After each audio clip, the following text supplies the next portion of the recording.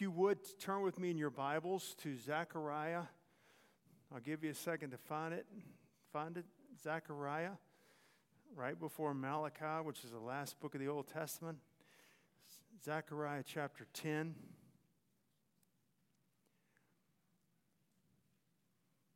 Verse 2. We're just going to read this one verse to begin this morning. Zechariah 10, verse 2. For the idols have spoken vanity, and the diviners have seen a lie, and have told false dreams. They comfort in vain. Therefore they went their way as a flock. They were troubled because there was no shepherd. We're doing a series on, short series, but we started last week. We'll finish next week. So it's a 3-part series. This is the second part on progressive Christianity. I'm using progressive Christianity as almost like a platform or an example to talk about the need to stand in the truth and to fight for the truth. And here we read in this scripture that these were false prophets in Israel's day. It's no different than in our day. It says that the idols have spoken vanity. The diviners have seen what? A lie, and have told false dreams. They comfort in vain. When God comforts us, He really comforts us. It's not in vain. The comfort of the Holy Spirit, God comforts us. But these false teachers and preachers that are prophesying lies and speak in vanity, their comfort is in vain. Therefore, they went their way as a flock. They were troubled because there was no shepherd. And the Bible says that the Spirit speaketh expressly, that in the latter times some shall depart from the faith, giving heed to seducing spirits and doctrines of devils. Now, I say this because I don't want you to think that all that our church is about is pointing out the error that's out there. It's not about just the error that's out there. It's about standing firm in the truth and contending for the truth and rejoicing in the truth and being strong so that God can use us. That there can be a difference between what's really of God and what says it's of God, but it's really not.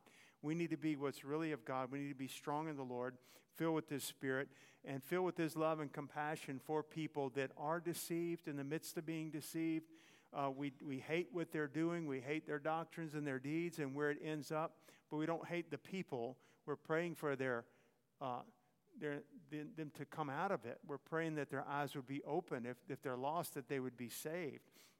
And so, but for the grace of God, that could be us. But by the grace of God, it's not going to be us, because we're not of those that shrink back. We're not of those that handle God's word carelessly or neglect it. We are going to walk closely with our Savior and Lord, and we're going to hear the voice of our good shepherd. Amen. And that's part of what we're doing this morning. I just want to read this one scripture. I know you're still there in Zechariah, but I wanted to read this from 2 Corinthians chapter 10, chapter 11. But I fear, Paul said to the church in Corinth, lest by any means, as the serpent beguiled Eve through his subtlety, so your mind should be corrupted from the simplicity that is in Christ. So Paul addressed false things. Peter addressed false doctrines, false prophets, false things that are going on in the church. And he showed a genuine concern with true believers. He went to true believers. Paul said, I fear, lest by any means as the serpent beguiled Eve through his subtlety. That's the first temptation and sin of man that's recorded. So your mind should be corrupted from the simplicity that is in Christ. He was speaking to the church. Okay, we have to be on guard. So all we think about all the time, as I say, we're looking for a false doctrine around every corner. Are we looking for a little seducing spirit or doctrine of a devil every time someone opens their mouth? No, we're not. We're pressing in close to the Lord and walking with Him. But as we do that, we are going to be more and more aware, this is of God, this is not of God.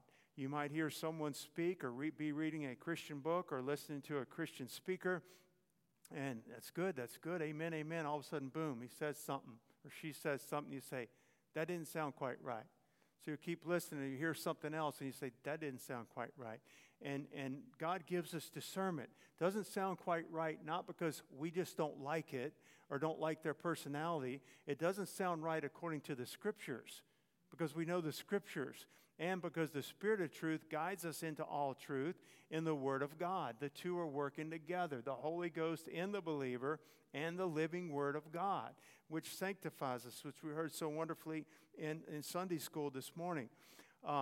But these people, whoever it is, and there's never been an age or era, whether it's Old Testament or New Testament, right up until our day, where there weren't false. Every time there's a real, there's a false, okay? I'm talking about things that are spiritually false, spiritually not of God, but they may profess to be. But it says they comfort in vain. It's a vain comfort what's offered by progressive Christianity and so-called Christianity, but it's really not. And it says in that scripture we read in Zechariah, they went away as a flock. So God's people, I kind of look at them, they went away. They went away. Giving heed to seducing spirits and doctrines of devils, some will depart from the faith. They're in the faith. They're surrounded by the truth. They're walking in light of the truth, and they depart from it, not because there exists seducing spirits and doctrines of devils, but because they gave heed to seducing spirits and doctrines of devils. I always think about the church in Galatia. They went after the teachings of the Judaizers, which was a mixture, and there is no mixture with the truth, but it was a mixture of the law and Judaism for righteousness, for salvation, and for living. The law was blended together, that you have to keep the law and, grace and Jesus too. Well, there's not grace in Jesus too plus the law. It's the Lord Jesus Christ, amen, and life in the Spirit. But they were to blame. The Judaizer teachers were to blame. God will judge them. God will hold them accountable for every false thing they said and how they led his people astray. But you know who else was very accountable? Was the Galatian church. They were born again. They had the Word of God. They had the Holy Spirit. And I think we're so quick to blame that false teacher or that person deceived that whole church. Well, you don't have to be deceived. You can get up and walk out. You don't have to stay there and take it. And just you swallowed something you knew wasn't right, and next Sunday you swallow something else you know is not quite right. Before you've swallowed it all, and then you're deceived and you don't understand what's going on. And it's almost impossible, not with God, but it's almost impossible to snap somebody out of it, basically, and to show them the error of the way, because they've swallowed it for so long. But we are responsible to the Lord. What do people desire today? And it's not just today, but people desire smooth words, easy sermons. I'll tell you what people want. They want to engage in discussions. These are some of the phrases and words. Dialogue. They want to revisit, reimagine, have spiritual discussions about spiritual things and about the Bible and about doctrine and about seeking after truth. You know what they don't want? Many people today don't want? They don't want the truth. Oh, they'll go in a big group of people and go after podcast and after podcast and book after book about spiritual dialogues and discussions and bringing unity among the different faiths and all this type of stuff. What they absolutely don't want is the truth. They don't want the truth. They don't want to be convicted of their sin. They don't want to be told that there's only one way to God and the Father and to heaven, and it's through Jesus Christ. They don't want to be hated or ridiculed by this lost world. They don't want to incur the world's frown upon their lives. They don't want to be branded as being bigoted, narrow-minded, intolerant, closed-minded. They don't want to be separated unto God. They don't want to make the hard choices that cost them something. They don't want to make a clean break from their sin and a clean break from the world. Just listen to this if you would. I'm going to read this from Isaiah 38 through 11. Now go. Write it before them in a table and note it in a book, that it may be for a time to come forever and ever, that this is a rebellious people. Now, I know the Lord's dealing with Israel right here, but they were still his people. We're the church, we're his people in this day.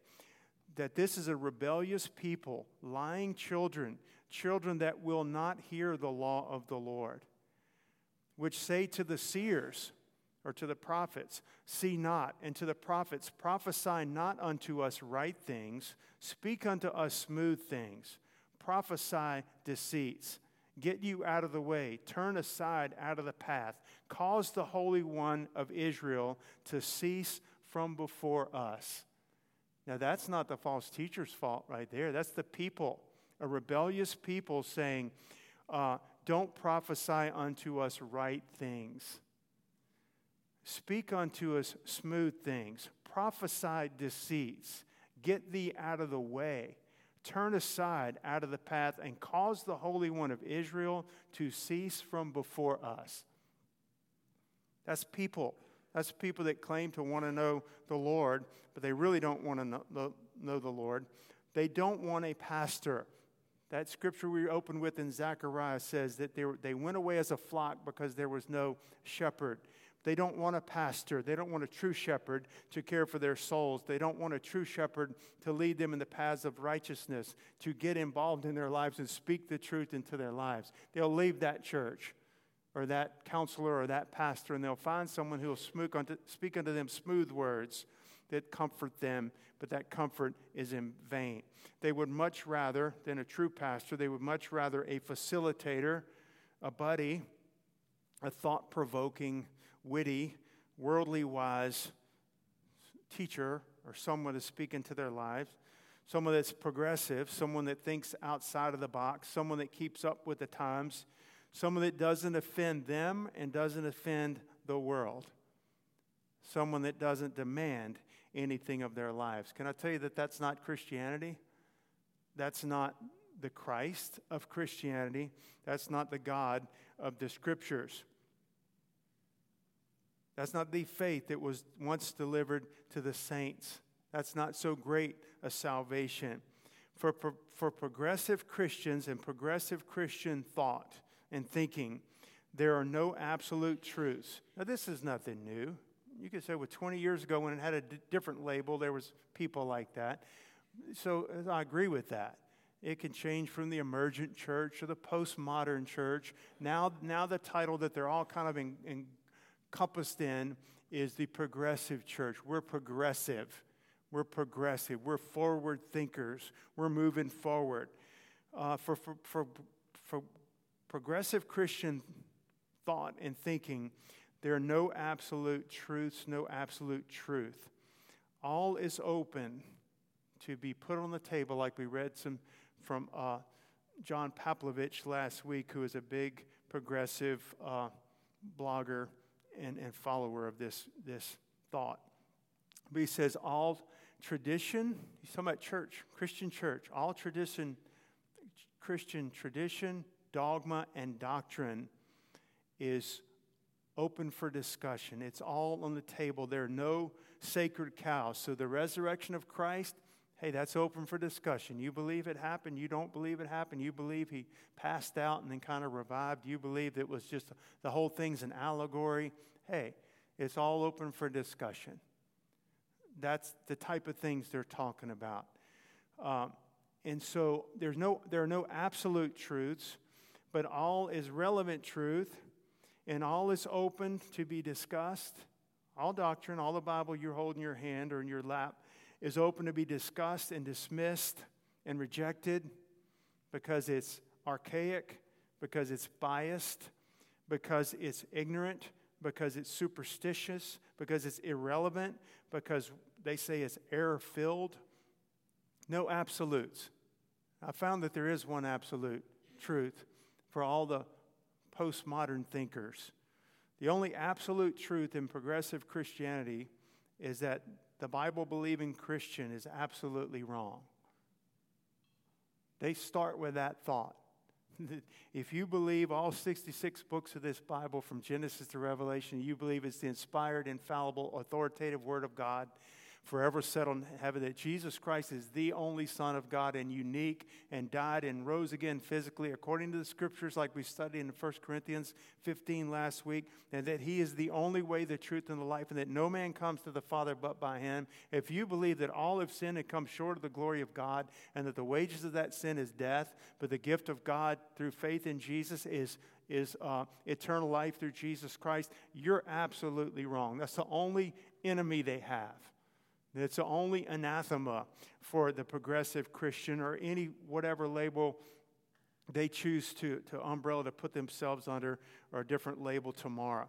They absolutely believe the Bible-believing Christian is absolutely wrong. The Bible-believing pastor, the Bible-believing church, the Bible-believing church member is wrong. The one who seeks by the grace of God to live according to the Word of God, that one's wrong. You're wrong. Jesus said, man shall not live by bread alone. He told the devil that. We have it recorded in the Gospels. Man shall not live by bread alone, but by every word that proceeds from the mouth of God. How shall I live? Don't live by bread alone. Live by every word that proceeds from the mouth of God. That's how you live. That's how you make choices. That's how you function. That's how you find the path. That's how you're led the right way to go, by the Word of God. The just shall live by faith. So we believe the Word of God. We live by the Word of God. Amen?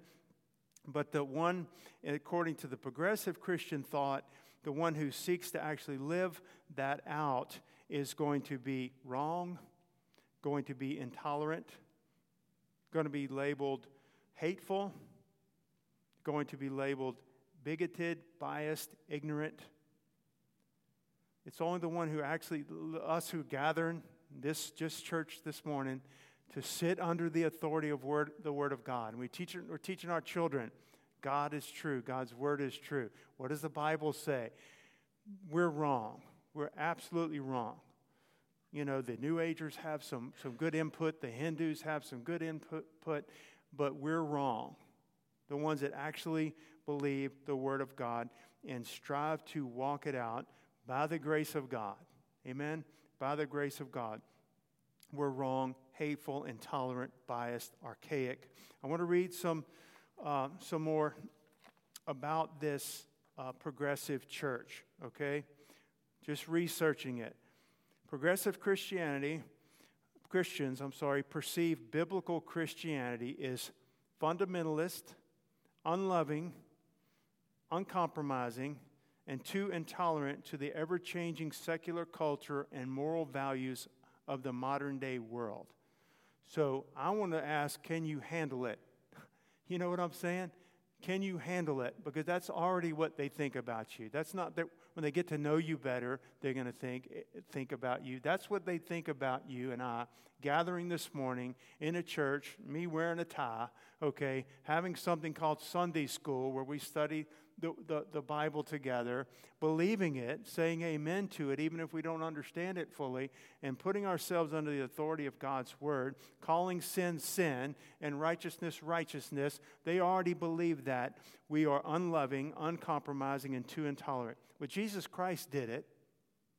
He called sin, sin, and nobody ever loved like the Lord loved, dying for sinners, amen, intolerant to the ever-changing secular culture and moral values of the world.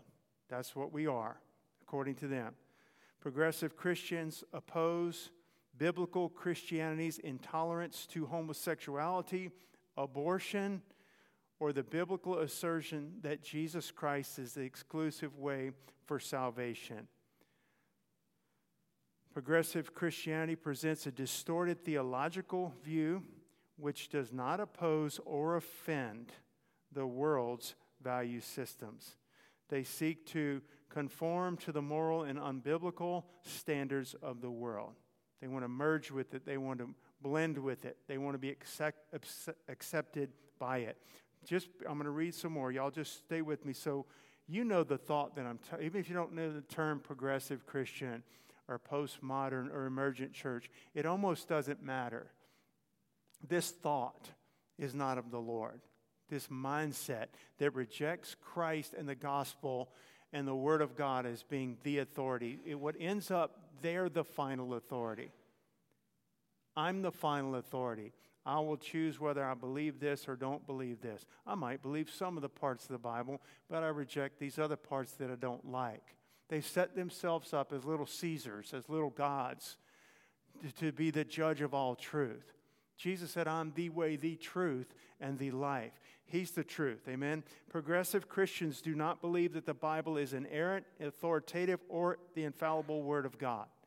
Well, I read it last week in our doctrinal statement. That's number one on our doctrinal statement. I said it's not just ours. Any basic conservative, true Christian church has that. I didn't invent that, okay? Instead, they believe the Bible to be a human-inspired resource with errors like other religious literature. Based on this, they believe the Bible's teachings can be questioned, criticized, opposed, the Bible's teaching, not mine or yours.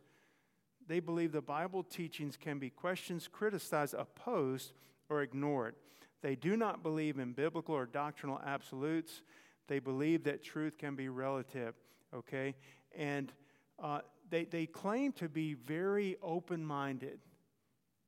We're narrow-minded, according to them. They're open-minded. They're open to new thoughts and new things and whatever's evolved and what science has discovered and all these things. They're open to it.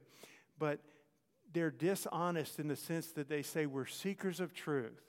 We're seekers of truth. But right as they begin, they set the Bible off and say, we'll go to it, we'll look at it, but we're already saying ahead of time that it's not the infallible, authoritative, inerrant Word of God.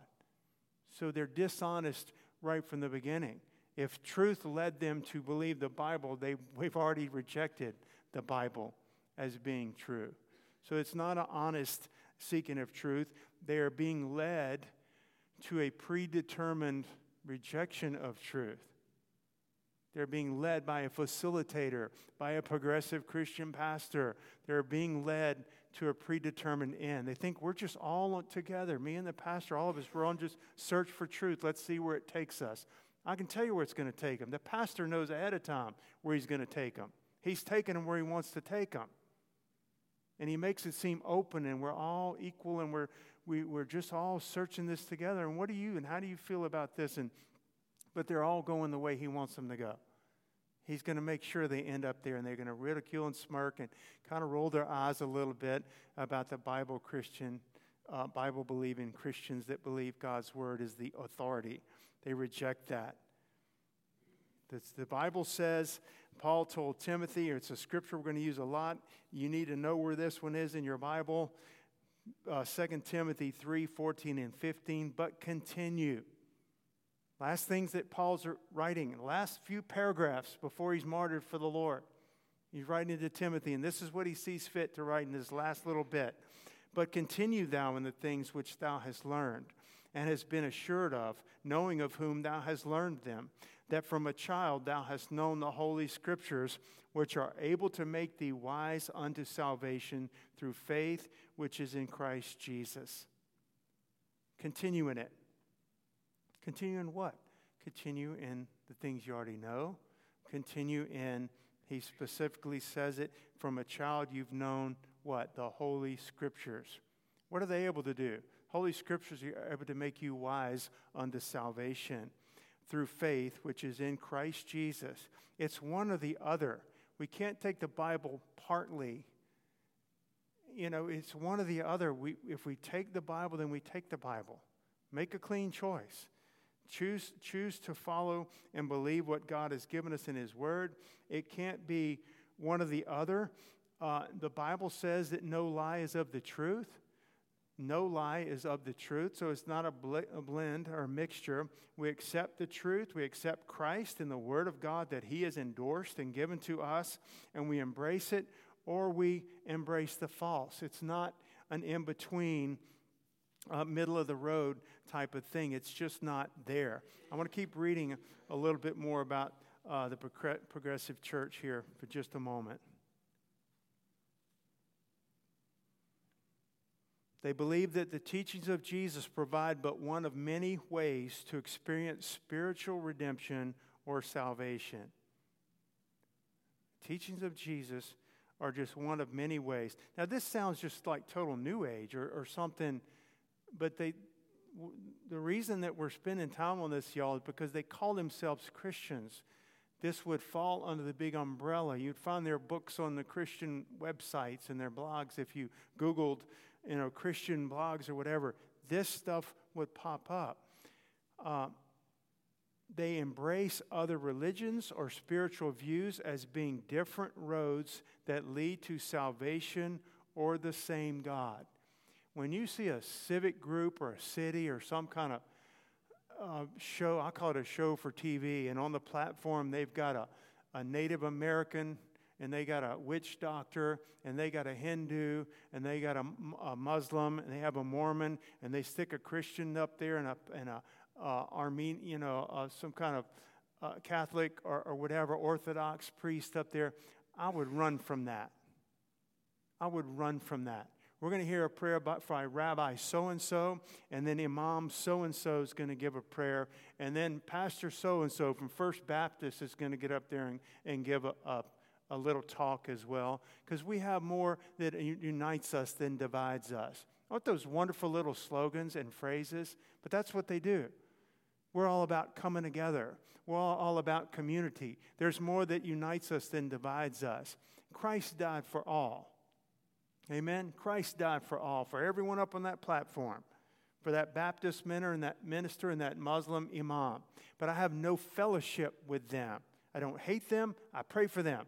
The only relationship I would have would be to bring them the gospel and share that with them. If they want more, I'll bring them more. If they need to be served and ministered to in some way, serve and minister to show them the light of Christ. It's not a hatred. It's a hatred of the false and the devil that's got them bound and on their way to hell, professing that we're all of the same, more that unites us than divides us type of thing. This is the thought within progressive Christianity.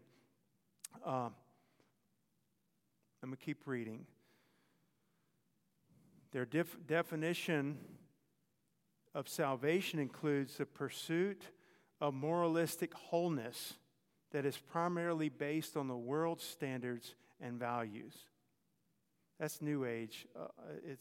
To me, it's a lot of New Age. Their definition of love, listen what their definition of love includes: the acceptance of various unbiblical or immoral lifestyles so as not to offend people.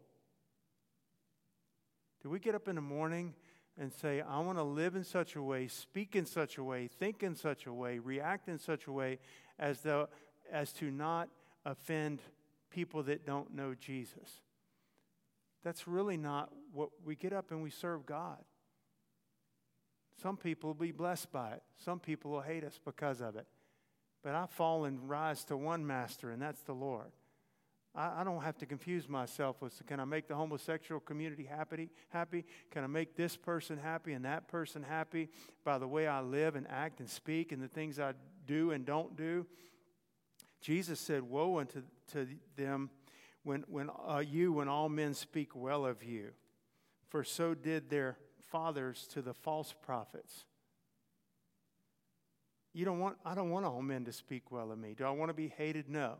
Jesus said, I will be hated by all men for his name's sake. I don't go out with the intent to incur the wrath of the world upon me. I make relationships with people just like you do or anyone else does. But we're not to compromise the truth in order to make that person unoffended. You ever thought about this? So the progressive Christian who is wanting so much not to offend the world and the immoral lifestyle of the world, but their life is already an offense to God. The things they're saying, their rejection of Christ and his word, their defiance, their rebellion, their pride, it's an offense to the Lord. Progressive Christians seek community that is inclusive of people of all sexual orientations and gender identities. Therefore, they support, listen, this is important, they support the LGBTQ lifestyle. That's important, I think, that word lifestyle. They support the LGBTQ lifestyle as morally and spiritually acceptable. Now, we need that to sink in for just a second. They're redefining Christianity. They're redefining love. They're redefining salvation. They're redefining all these things. A progressive Christian pastor can be gay, I'm quoting from this, and perform same-sex marriages. They embrace a mixture of ideologies and spiritual, for everything from the New Age to law of attraction, humanism, pantheism, evolution, many other alternative sources of theological truth. I'm putting quotes around that word truth. It focuses on political correctness, social justice, climate change, and moralism. So just let some of it sink in for a second. I don't have to get on a bandwagon, and I'm not going to spend the next months and years of our church talking about this. We'll talk about it as God leads us to talk about it so that we understand the times in which we're living. But our focus is not on political correctness. Our focus is not on social justice, what's called social justice, okay? Our focus is not on climate change. Our focus is not on getting along. Rather have the world that doesn't know the Lord. Amen? The progressive Christian would rather have the approval and acceptance of the world than the God that created the world. It's really an amazing thing. Y'all bear with me. I'm going to keep reading a little bit more of this, and we got some scriptures we're going to look at. Progressive Christianity challenges and questions the work and deity of Jesus Christ. If that's on the table, we'll come together and we'll discuss it. Did Jesus die on the cross for the sins of the world? I think he did. I think he did. And I think it's a story made up to teach us how to live good. I don't think there really was a person named Jesus Christ. I think it's more of a story to teach us how to love one another. Do you think he was a real person and the Son of God born in Jerusalem, in Bethlehem about 2000? No, we don't believe that. It's all open for discussion. Progressive Christianity does not respect the teachings of Christ as being authoritative and final. Does not respect the uniqueness and the work of and the person of Christ as being God incarnate, sent to save humanity from sin. Christ is minimized to being a good moral teacher who is one of many ways to God or heaven. Such a low view of Christ is an insult to the person of Christ and to the finished work that he did on the cross to save sinners, to reconcile sinners unto God.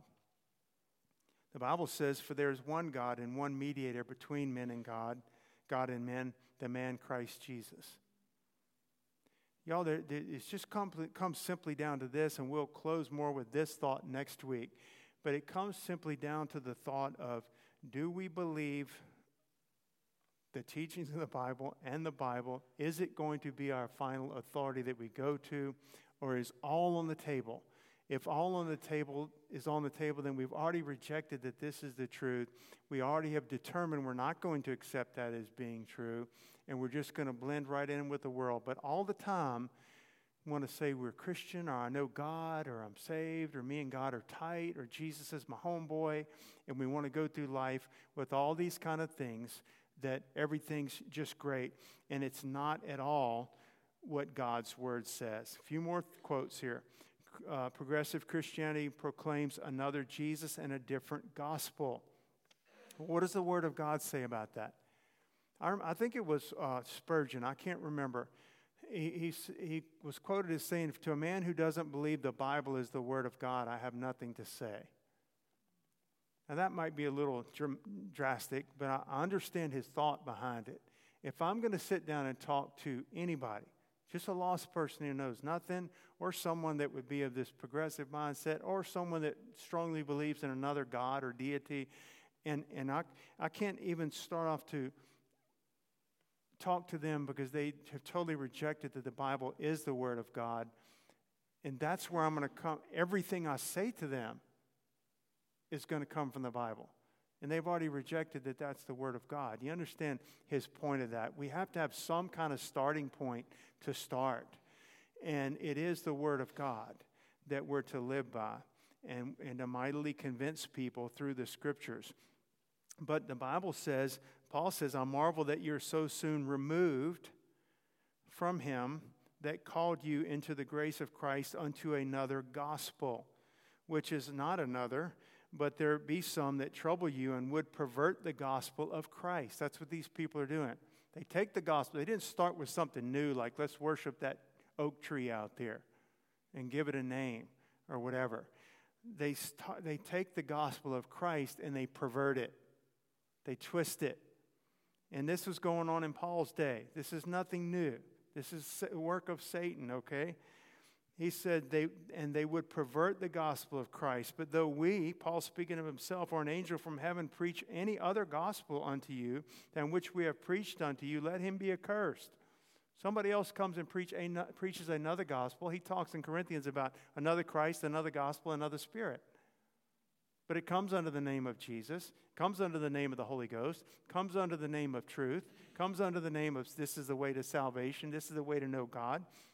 And it's false. Paul says, if I come back next week and do that, let me be accursed. Paul's not the final authority. The Word of God's the final authority. The gospel of Jesus Christ, the Lord's the final authority. If I die tomorrow or you die tomorrow, the truth is still the truth. It doesn't need me in one sense to represent the truth. The truth is the truth, okay? So if I went off the deep end tomorrow, I say, don't let me, keep me from it, come and grab me. But if I went off the deep end tomorrow, you're not obliged to follow me off the cliff, amen? I don't want you to. I want you to help me from going over it, amen? But that's what Paul says. A couple more thoughts. Progressive Christianity minimizes sin. Does the Bible minimize sin? We read about the first two human beings that ever lived, and they sinned. God didn't minimize. He said, in the day you eat of it, you're going to die. I don't think he minimized it. So sin was passed, death passed upon all men, for all have sinned. The Savior came to save the world from sin. They minimize sin, and by doing so, they also are going to create false converts to Christianity, to salvation. They're going to make people think they're saved when they're not saved because they didn't hear the truth. They didn't believe the truth because they never heard the truth. They believed whatever they were told. They believed that. So somebody pats them on the back and says, you're enlightened now. You're here. You're arrived. You're good. God's going to bring you to heaven one day. And it's a lie. It promotes various sinful lifestyles as being morally acceptable. Now, I want you to read this in your Bible. Turn with me to 1 Corinthians chapter 6. It's a wonderful passage. And when we're talking about things like this, about, what about this person? What about the homosexual? Doesn't God love them? And what about this and that? This, to me, is the mindset. And this is the truth. 1 Corinthians chapter 6, verse 9. 1 Corinthians 6, 9. But take heed. No, I'm in the wrong scripture. Know ye not that the unrighteous shall not inherit the kingdom of God? It's a question. Don't you know this?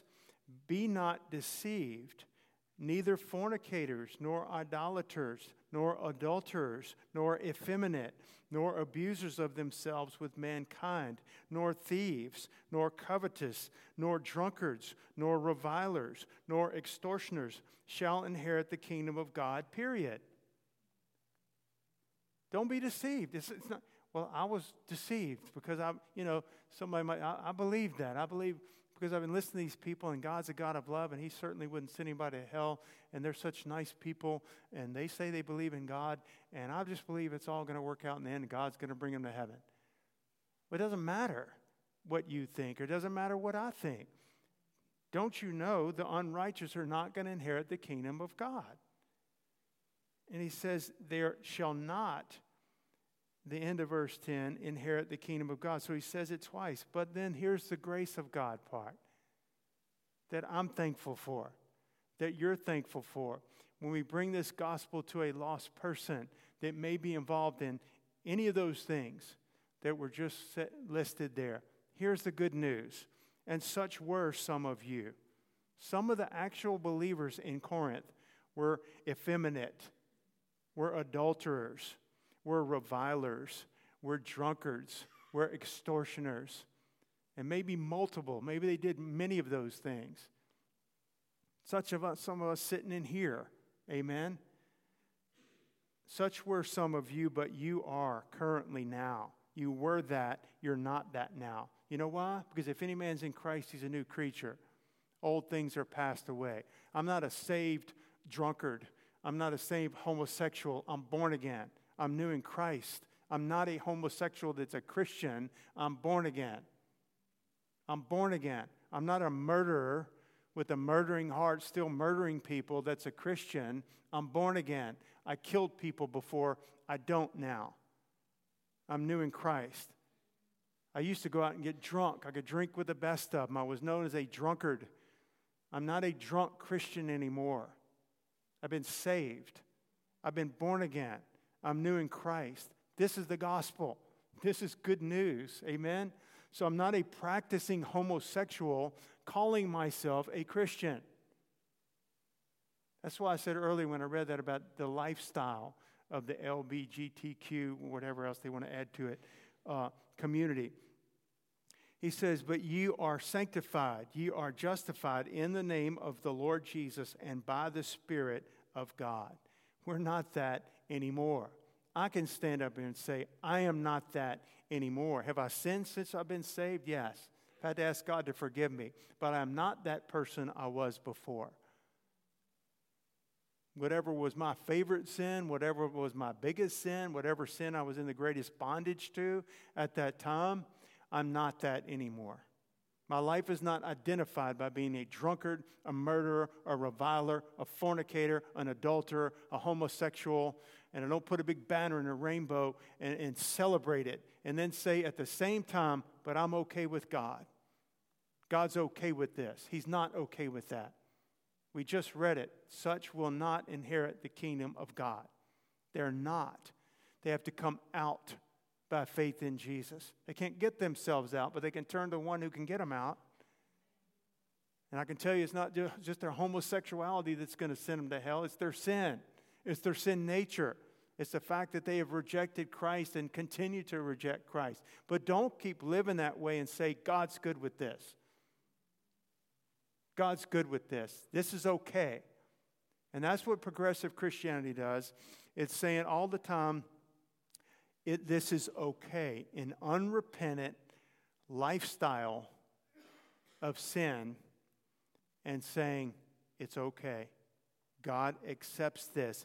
I'm a Christian. In fact, not only does God accept it, but God, I'm going to celebrate it. I'm going to celebrate this. Celebrating sin and immorality. You can call me what you want to call me, but I saw that God rained down fire and brimstone upon Sodom and Gomorrah because of that. Unrepentant. And He gave them a space to repent. And any other sin that just shakes it in the face of God and says we're okay. I'm going to bring this to a close. They seek the love of the world and not the love of Christ. Jesus said, if the world hates you, know that it hated me before it hated you. But yet the progressive Christians seek the love, the favor, the acceptance, the smile, the admiration of a world that put Jesus on the cross. We want them to love us. We want them to love us. Jesus says, if the world hates you, know that it hated me before it hated you. Who hated Jesus? The world. The world. This whole world hated Jesus. I'm not saying every individual person on the planet, the world as a whole, and the world system, and the world mindset, and the world thinking. And know that it hated me before it hated you. If you were of the world would love you as its own. But because you are not of the world, but I have chosen you out of the world, therefore the world hates you. He's telling his disciples, but Lord, can't we make them love us? Can't we compromise a little bit and get... No, he says, I've called you out of the world. You're in the world, but not of the world. You're hated just like I'm hated. That's why I said, can we handle it? Can you make up your mind ahead of time? It doesn't mean we walk out the door and somebody's going to beat us up. It means we're hated. Our doctrine, what we believe, what we practice, what we accept, what we reject, who we worship and love and adore and admire. All that is hated by the world. They'd even say, okay, do your little Christian thing over there, just leave me alone. But when you start, but that's not my little Christian thing. Part of my little Christian thing is the Great Commission. I'm going to tell you about Jesus. You understand? You start incurring the wrath. Part of my Christian thing is not to condone what's going on here. I'm not the policeman of the world. I'm not the moral police to go around and try to fix every wrong that's on the planet. I am called to live for Jesus without compromise. I am called to walk in boldness and open my mouth when he gives me the opportunity, the unction of the Holy Spirit. I am called to tell people about the Savior. They're going to die one day. They're going to die one day, and I'm going to say, they'll be in hell and I'll be in heaven. They'll say, why didn't you tell me? I know that's not actually going to happen like that. Why didn't you tell me? Well, I didn't think you'd listen. I think you would have hated me. You would have ridiculed me. You would have punched me in the face. You would have mocked me. I would have lost my job. I would have lost my promotion. I would have got kicked out of the school. Why didn't you tell me? I don't know. Too busy. That's why I didn't tell you. That's why you're there. I was too busy preparing a sermon.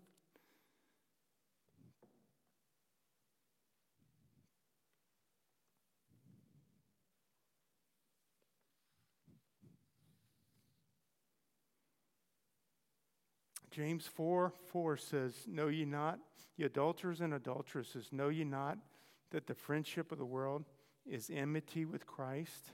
Therefore, whosoever shall be a friend of the world is the enemy of Christ. I didn't write that. Whoever will be, that's your will, that you want to do, what you're seeking after. I want to be the friend of the world. Then that right there, the Word of God says, is the enemy of Christ. We're spiritual adulterers and adulteresses, spiritually, because we've compromised Christ and His Word. I have so much more I want to say. I believe the Lord would have me to bring this to a close. I want you to turn with me. We'll close with a couple of scriptures in John chapter 14.